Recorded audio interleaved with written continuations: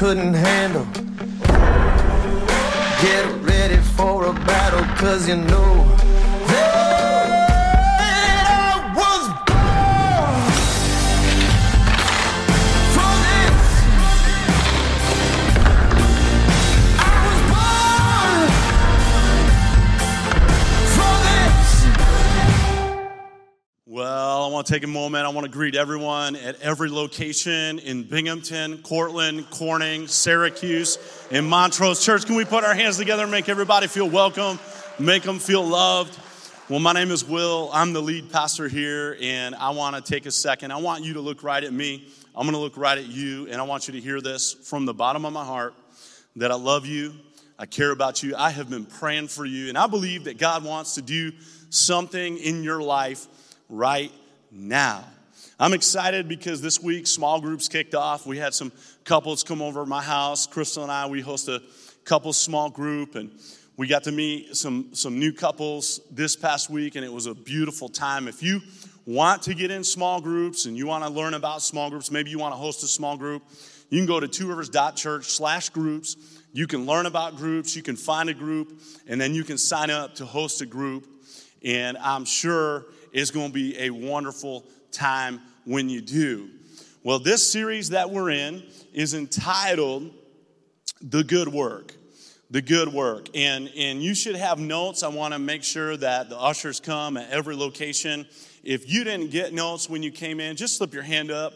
The ushers are going to come by, and they're going to make sure that you get notes so that you can follow along with this series. We started out this series, and we took a look at a picture of what the church should be. And I told us that we need to stop going to church, because that's not God's highest call for your life. That sometimes people just go to church.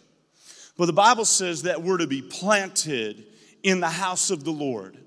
That when you're planted in the house of the Lord, what would happen is that you're going to flourish. And there's something different that takes place when you're planted in the house of the Lord. God's highest calling for our life is that we begin to look like Jesus, that we be conformed into the image of Christ. And what has to happen is it's beyond mere attendance, that we actually are the church. We are the church, and we exist for the world. We are the light in the darkness, the city on a hill that cannot be hidden. So when you are a part of the church, last week we talked about a God-given burden. That if you don't have a burden from God, something that weighs on your heart, it's unnatural. It is a natural thing for us as believers to carry the heart of Jesus Christ and to be broken for something. The Bible teaches us, Jesus says, my yoke is easy and my burden is light. So while we will have a burden from God, it'll be a burden that you will enjoy. You won't want to get rid of it, but you'll want to do something with it. And so down this week, here's the thing. Once you get ready to do something, you're going to have to stand strong in the face of opposition. So go ahead and turn in your Bibles with me to Nehemiah chapter 4. Anytime that God leads you to do anything good, anything meaningful, anything that's generous, anything that's lasting, you can expect opposition. Turn to your neighbor, tell him, just expect it. Oh, come on, church. Turn to your other neighbor and tell them, now, you can expect opposition. You're going to expect some spiritual resistance. As you look through the Bible, Adam and Eve, they had the serpent. Moses had Pharaoh. David had Goliath. When you turn to the New Testament, you see Jesus. He had Herod, the Pharisees, the Jewish leaders, Judas, the devil, demons. You see Batman. He had Joker. Come on, people. That's not in the Bible. Come on now. But as we are in Nehemiah, we see Nehemiah, and he's confronted by Sanballat and Tobiah. Nehemiah, if you weren't with us the last few weeks, I'll recap the story of Nehemiah. Nehemiah is a regular guy. We find out that he's a cupbearer to the king. And the king Artaxerxes of Persia.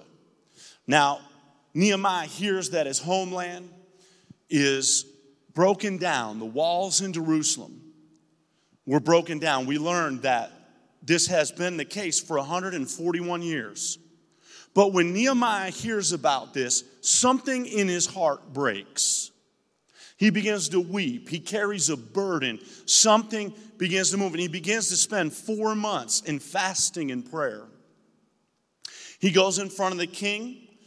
Someone 13 or 12 years prior had already requested of the king to rebuild the walls of Jerusalem, but they were told no, but God gave Nehemiah favor.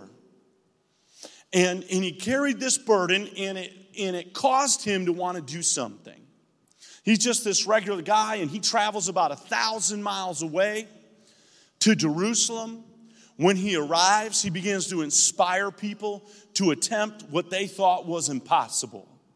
We're going to rebuild the wall. So at the beginning of Nehemiah, what we see is Nehemiah is challenging people. They start by rebuilding the gates. They rebuild the sheep gate, the fish gate, the valley gate, the horse gate, the water gate, and the dung gate. Now, I don't know who was working on the dung gate. That don't sound like the best place to live. If you ask me, I would much rather live at the water gate. But somebody had to do it. Somebody had to do the dung gate, y'all. And what's interesting is Nehemiah is working with people who are not Masonites. They're not carpenters. Like you get ready to build something, you want to have all the skilled laborers around. And you walk around Two Rivers Church for a little while and you're like, we need some skilled laborers in here. Go down in the basement. You might not come back. There's some things that need to be done. You go over to the rectory. You might not come back. And now what's interesting is Nehemiah is talking to goldsmiths and perfume makers. Now, I don't know what God put on Nehemiah's life to get a perfume maker to rebuild the dung gate. But there's something there. Like something just God's using this ordinary guy. And what happens is they start making progress. And they start thinking, maybe we can do this. But what do we know? Whenever the work goes down, opposition shows up. And you can fill that in on your notes. Whenever the work goes down, opposition shows up. It says this in Nehemiah chapter 4, verse 1. When Sanballat heard that we were rebuilding the wall, he became angry and was greatly incensed. He ridiculed the Jews. And in the presence of his associates and the army of Samaria, he said, "What are these feeble Jews doing?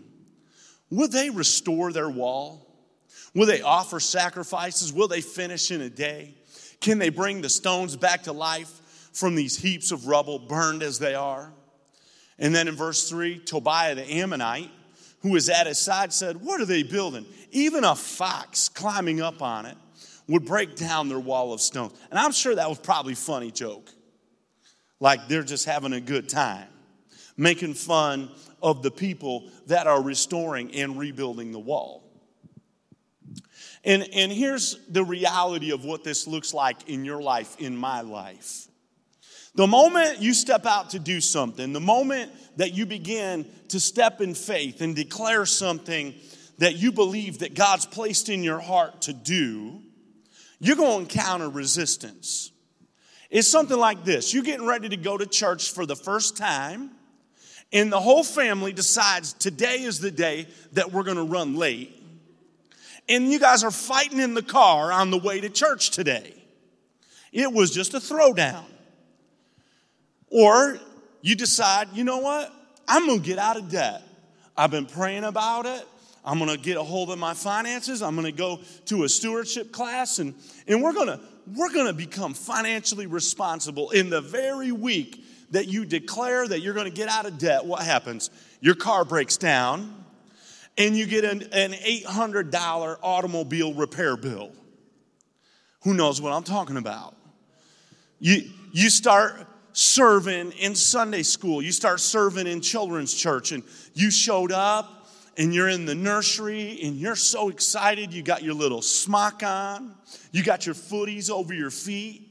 You've watched all the training videos, and now you're in the room and the little babies are running around. You're singing Jesus songs, and you pick up one of these wonderful children and they throw up Cheerios right on your chest.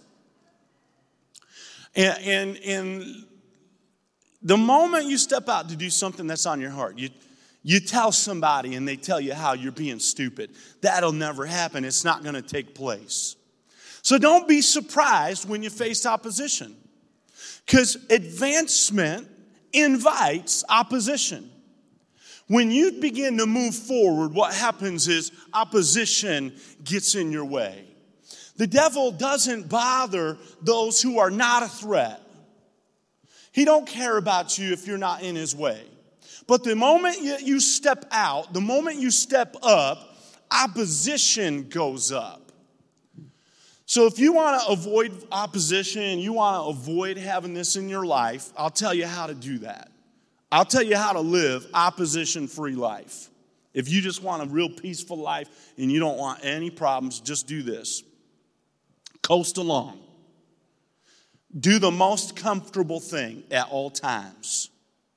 Live a selfish lifestyle. Just do the bare minimum of what it is to be a Jesus follower. Do the bare minimum. Go to church, but don't engage. Don't get planted. Don't get rooted. Don't pray. Don't serve. Don't give. Don't care. If you do all those things, I promise you right now, the devil will not cause you any trouble, because you're running his playbook. But the moment that you step out to do some spiritual things, the moment that you go beyond yourself to do something that's selfless, the moment that you try to forgive somebody that's offended you, the moment you try to do those things, what's going to happen is when you step out in faith, you're going to become a target. Because when you're running the enemy's playbook, he's got no reason to stop you from the direction you're going. But the moment you try to change direction, you will face opposition. Church, I'm trying to get you prepared. I'm trying to get you into a place where you can understand what it is, that this is what it looks like. The Bible says that our flesh is at war with the Spirit. I don't even need the devil to be at war.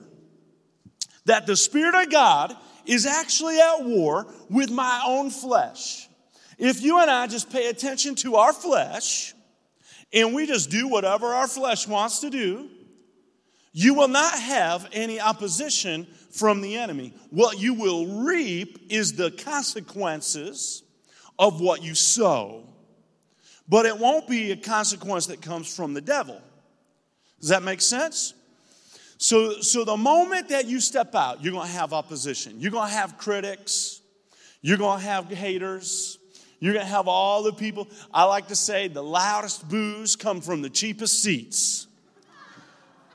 It's the ones they have not lifted a hand to help you, but they will criticize you. They will talk about you. They will write about you online. It's some guy in his basement right now trying to figure out a way to mess with you. And so how do you respond to your critics? How do you respond to the haters? How do you respond to the naysayers? How do you respond to the doubters? Most of the time, you don't. Notice what Nehemiah doesn't do. He doesn't respond to Sanballat and Tobiah. He doesn't take the bait. He doesn't answer to defend himself. I want you to hear this. Your response isn't going to convert your critics. How many know what I'm talking about? You've been on Facebook really just working really hard. I remember when we first started the church, we had this guy, and he told me it was God sent him here to correct me. And that was his joy in life. And everything that we did online, he would try to message, and he would try to raise a ruckus. He friended my entire friend list. I'll kid you not. He went down through and friended all the people on my friends list, and then would post and just name Two Rivers Church and name me and talk about. And so I initially started trying to message him to think, well, maybe he's a Christian brother. He's just a little confused. And I thought, well, let me engage. I'll talk to him and I'll win him over. I'm a winsome person. We're gonna just talk about it. We could be reasonable, and we'll come to some kind of conclusion, and we'll get into the Word together and see what God has to say about these things. Because I was convinced there wasn't anything that we were doing that was out of line with the Word of God, and that in fact we were doing what I believe to be an expression of the Word of God. You would hope, if I'm the pastor, y'all, right? You would hope that that's the case. But there are people who they don't believe that, and they're pretty sure that I'm not following Jesus. I'm actually an angel of darkness that's come, and there's all kinds of amazing, wonderful things that are out there. And I thought I was gonna convert him, and this was quite the mistake. I spent a lot of time getting agitated, a lot of time getting drawn in, a lot of time getting nowhere. And what I realized was I was not doing the thing that I was called to do when I was wasting my time with my critics. And in your life, when you step out to do something for God, you are always going to have the critics. You'll always have the naysayers and the detractors. You'll always have the people who don't carry your best interests that are actually in opposition to the work of God. And what happens is when you acknowledge your critics, you give them power. They're not important until you respond, so don't. The church will be criticized. I'm sure you've heard it. And I've watched people, they try to step in to defend Two Rivers Church. Boy, I love y'all. But don't worry about it. We're going to be on mission, y'all. We stay on mission. We live at a higher level. We live at a higher anointing. When you live up here, when you're an eagle, you don't run around with the chickens. Can I get a good amen? So God's not going, the goal is not to respond to the critics. We stay above it and do the will of God. So it's not easy to deal with the haters, but it's even more difficult when you have people that are close to you, your family, who might criticize you. I'll tell on my mom a little bit. My mom, she loves me tremendously, but I left the house when I was 18.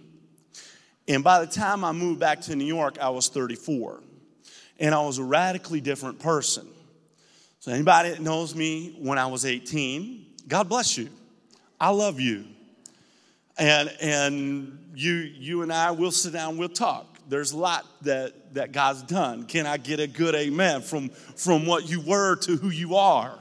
And what my mom saw was the 18-year-old that left the house. Now I've moved back, and now I'm supposed to be her pastor. And this is the thing, y'all. That's a really tricky thing. You're going to be your mom's pastor. And she knew me as 18-year-old Will, not as 34-year-old Pastor Will. And I remember sharing with my mom the dream, because God spoke over my life that we were coming to plant a church. And God downloaded into me that we were going to launch large. And no one in New York had ever heard of this. You didn't launch a church large. That wasn't what you would do. The district officials, they all were like, why don't you just settle it down there, big fella? And my mom was a little concerned about this idea. She grew up in ministry. They'd pastored multiple churches. And she was a little concerned. a little concerned that maybe Crystal and I had sold our house, cashed in our retirement fund. We went all the way in. And now we're living in a camper in my mother and father-in-law's front yard. And I'm having trouble getting people to join the launch team. And so now my mom's starting to think, I don't know if this is the best direction for my son's life. And what I needed from my mom in that moment, what I wanted was somebody to believe in the vision and the direction and what God has spoken over my life. And when my mom said, well, let's pray about these things. Let's take it slower. Let's dream a little less. It disappointed me in a way that was really hurtful. Because I was all the way in, and I wanted somebody to walk with me. And I wanted my mom to believe in the thing that I felt God was leading me to do. And into that, there was some pain. There was some hurt. And of course, we've talked about that, and we've, all of that's totally different, and everything's resolved. But when there's people that are close to you, maybe a husband or a wife, a mother, a father, a close family member, when they say something in opposition to you, it can be tremendously difficult. Maybe you're getting ready to take on some foster care kids, and somebody around you says, you can barely handle the kids you already have. How are you going to take on these other kids? Or you're getting ready to start a life group and somebody comes along and says, you can't even find the book of Nehemiah, let alone how are you supposed to lead a small group? You don't have the right look. You don't have the right education. You don't know enough. You're not old enough. You're too young.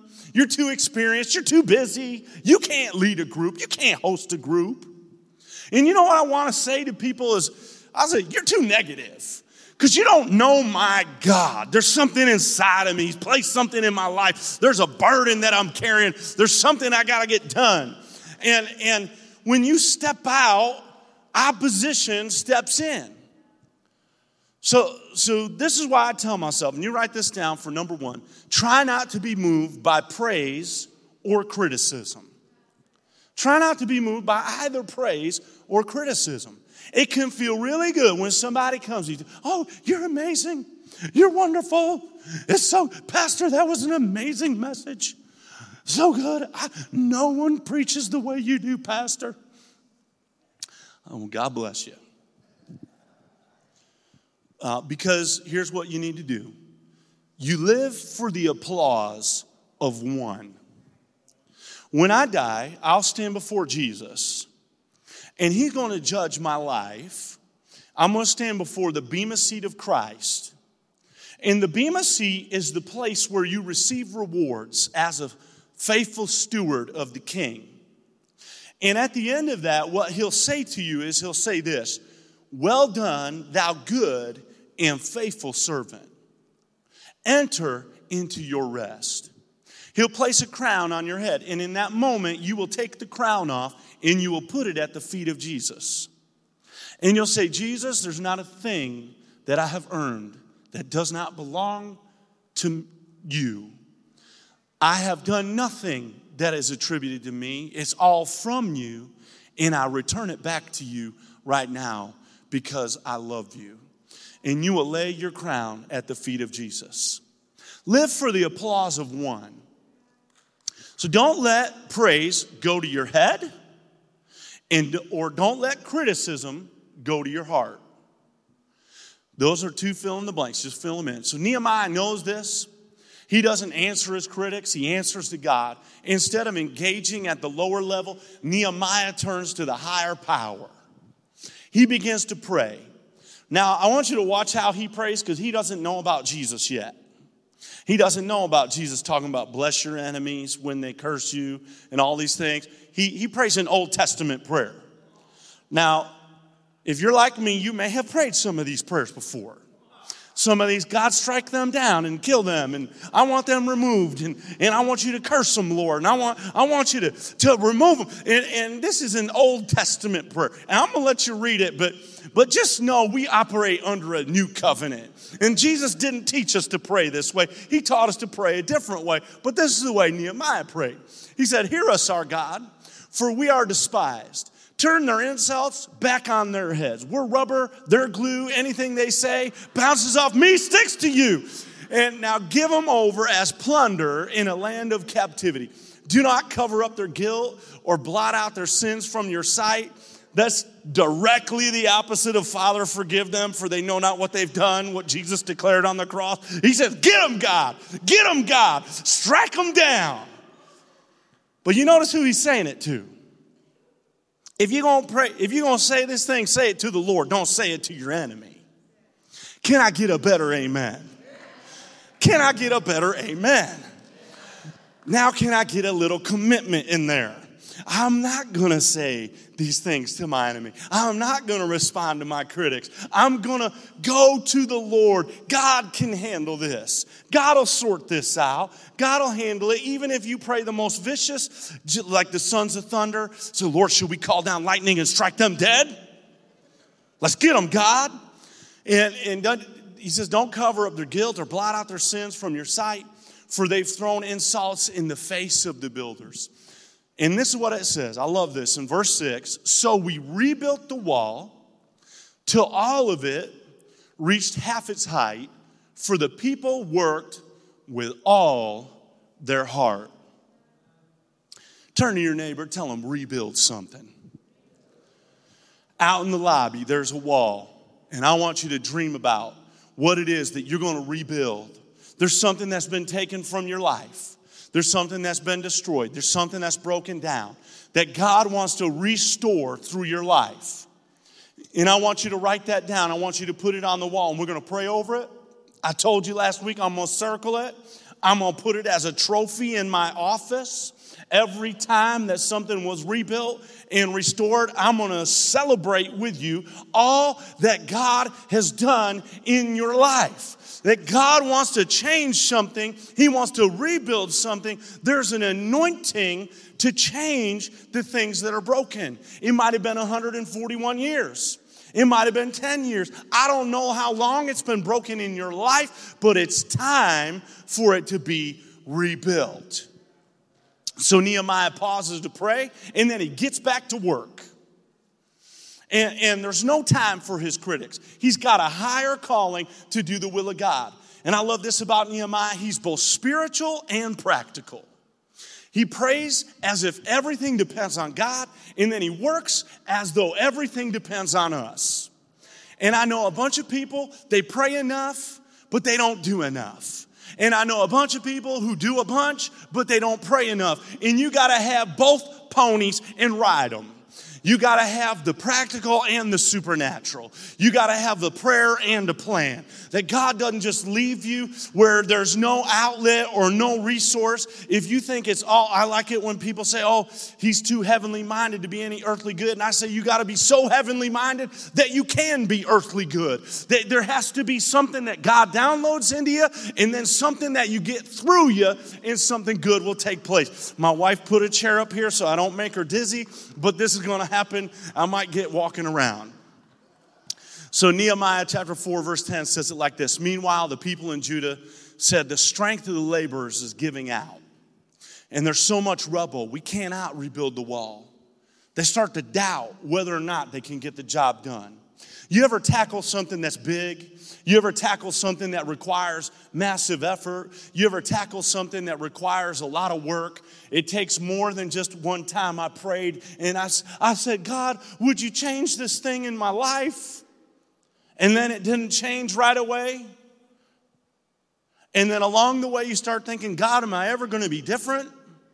Is this thing ever going to move? Is this thing ever going to change? Is this thing ever going to be what's going to happen, God? And they begin to doubt. In verse 11, it says, also our enemies said, before they know it or see us, we'll be right there among them, and we'll kill them and put an end to the work. And then verse 12, then the Jews who lived near them came and told us 10 times over, like this, just everybody, Pastor, did you hear so-and-so? Did you hear such and such? Did you hear this thing? Did you know? Did you know? Did you know? I got a report from the Lord that I'm going to listen to, y'all. I don't want to hear the report of man. I want to hear the report of the Lord. I got some things that I got stuck on repeat in my spirit that I don't listen to what man has to say. I just listen to what God has to say, and I live on every word that proceeds from the Father's mouth. Come on, somebody. Can I get a good amen? That this is how we live. This is how we move. This is how we have our being. Wherever you turn, they're going to attack us, they said. The people of Judah, they start doubting. They start doubting their own ability to get it done. And of all the types of opposition, you got your external haters, you got your relational people that are in your way, you got spiritual difficulty. But the most difficult thing to me is always your internal opposition. Your own insecurities when they raise their ugly head. Who do you think you are, Will? And I'm going to be transparent with you for a minute. There's an inner voice inside of me that says you're just one person. You can never make a difference. You're not getting anything done. Nobody's changing. Nobody's moving. Nothing's happening. It's not going fast enough. It's not going the way you thought it would go. It's not. And there's a voice that gets in my head, tells you don't have what it takes. And I don't know who this is going to speak to. But someone here, I want you to listen to me. You listen to your own insecurities more than you listen to the truth of what God says about you. I want you to look at me. I want you to hear this. And you can write this down. The external opposition will only be as loud as my internal insecurities allow them to be. You know, there's a great quote that said, nobody can put you down unless you allow them to. That what is going on inside of your spirit, what is going on inside of your mind, your own insecurities, are what the enemy preys upon. The voice that's inside of your head that you allow to run rampant. The external opposition can only be as loud as what your internal insecurities allow them to be. The moment that Nehemiah starts to battle with his own insecurities, he takes the focus off himself and he puts it back on God and the mission. If God's done it before, he can do it again. He stops looking at himself and he looks to God. He says, this isn't my battle, it's the Lord's battle. He's with us. He is for us. Greater is he who's in me than he who's in the world. If God's for you, if God is before you, who can be against you? Can I get a Romans chapter 8 kind of lifestyle going on here? My focus is not on what my internal voice says or on what the external critics say. I remember the truth of God's voice. You remember the Lord your God. He rescued you from Egypt. He brought you out. He brought you through the miry clay. He split the Red Sea. You walked through it on dry ground. When you didn't have food to eat, he sent you manna. When you didn't have meat, he sent you quail. When you didn't have provision, he showered you with the riches of Egypt. I want you to remember the faithfulness of God to provide for Two Rivers. When we were out of money, time and time again, in miracle checks would come in the mail. When we're saying, God, I need a facility, and out of nowhere, he didn't just give us one, but we now have 17 different buildings in the last 5 years that we've multiplied into the millions and millions and millions in assets. But I don't know where it came from other than that God said, let's go. You go this way. And as you go, if it's God's will, it is God's will. He's the miracle working God. He's the God of all provision and all supply. He owns the cattle on 1,000 hills. Just ask him to sell one for you. That God is able when there's opposition, when there's people that stand in the way, when there's trouble, when there's difficulty. I don't fix my eyes on those things. I remember the victories. I remember the miracles. I remember the faithfulness of God. And so you just need to write this down, and then I'm going to have Ryan come back and we're going to close this up. The greater the opposition, the greater the opportunity for our God to fight for you. God wants to put you in a position where he's going to get all the glory. He wants you to get out where you get yourself into a faith position where it's like, oh my goodness, this is going to be a colossal failure or it's going to be an amazing success. There can't be but one, there's only going to be two things. This is going to either go down in flames or God is going to show up and we're going to live the best adventure of our lives. This is the best place to be. I'm so tired of talking to bored Christians. The reason you're bored is because you ain't put yourself in a position where there's opposition. The reason you're bored is because you ain't put yourself in a position where there has to be a faith demonstration. The reason you're bored is because you don't have a burden that you're carrying something for that you got to make a difference with. And Nehemiah in verse 14 says, after I looked things over, I stood up and said to the nobles, the officials, and the rest of the people, don't be afraid of them. Verse 14, remember the Lord. Turn to your neighbor. Tell him, remember the Lord. Come on, somebody. Remember the Lord. Remember the Lord. This is something got to get in your spirit on repeat. I got to remember the Lord.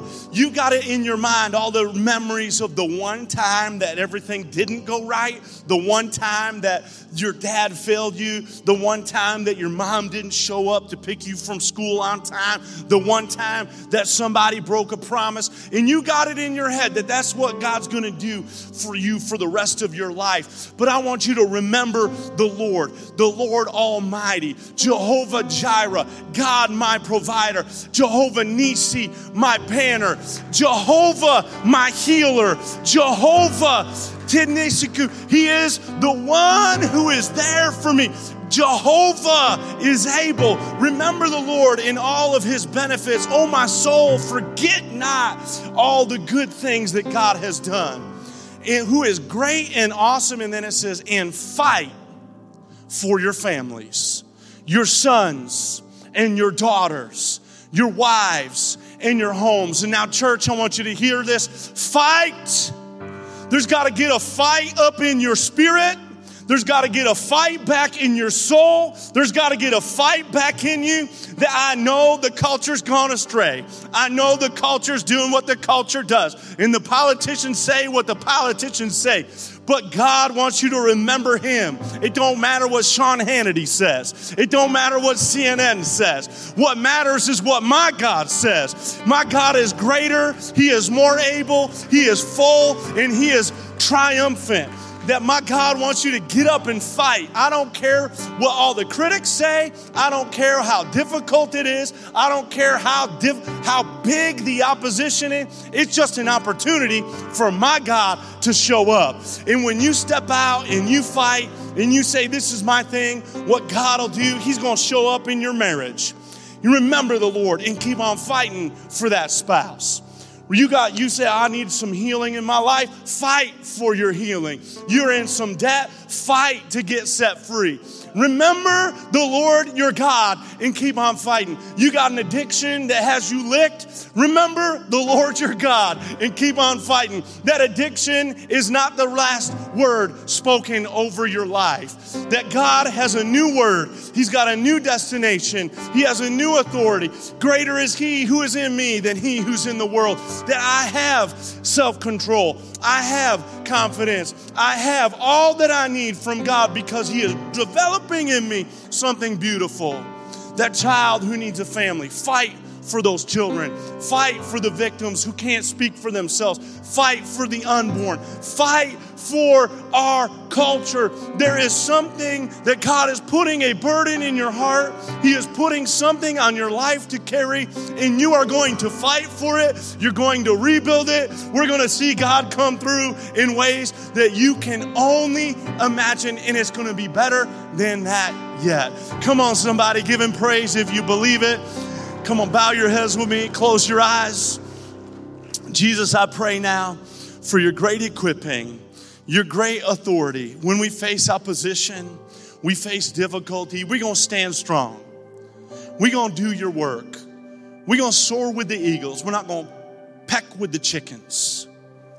That God, there is a calling to rebuild. And when people don't get it, they don't understand it, they don't carry the burden the way we carry it. That God, we would hear your voice, we'd remember you, and then you would come through time after time after time. I pray for every bored Christian, they get to have something imparted into their life, some level of opposition that's going to cause them to have to follow you in a greater way. We thank you for that in Jesus' name. Amen.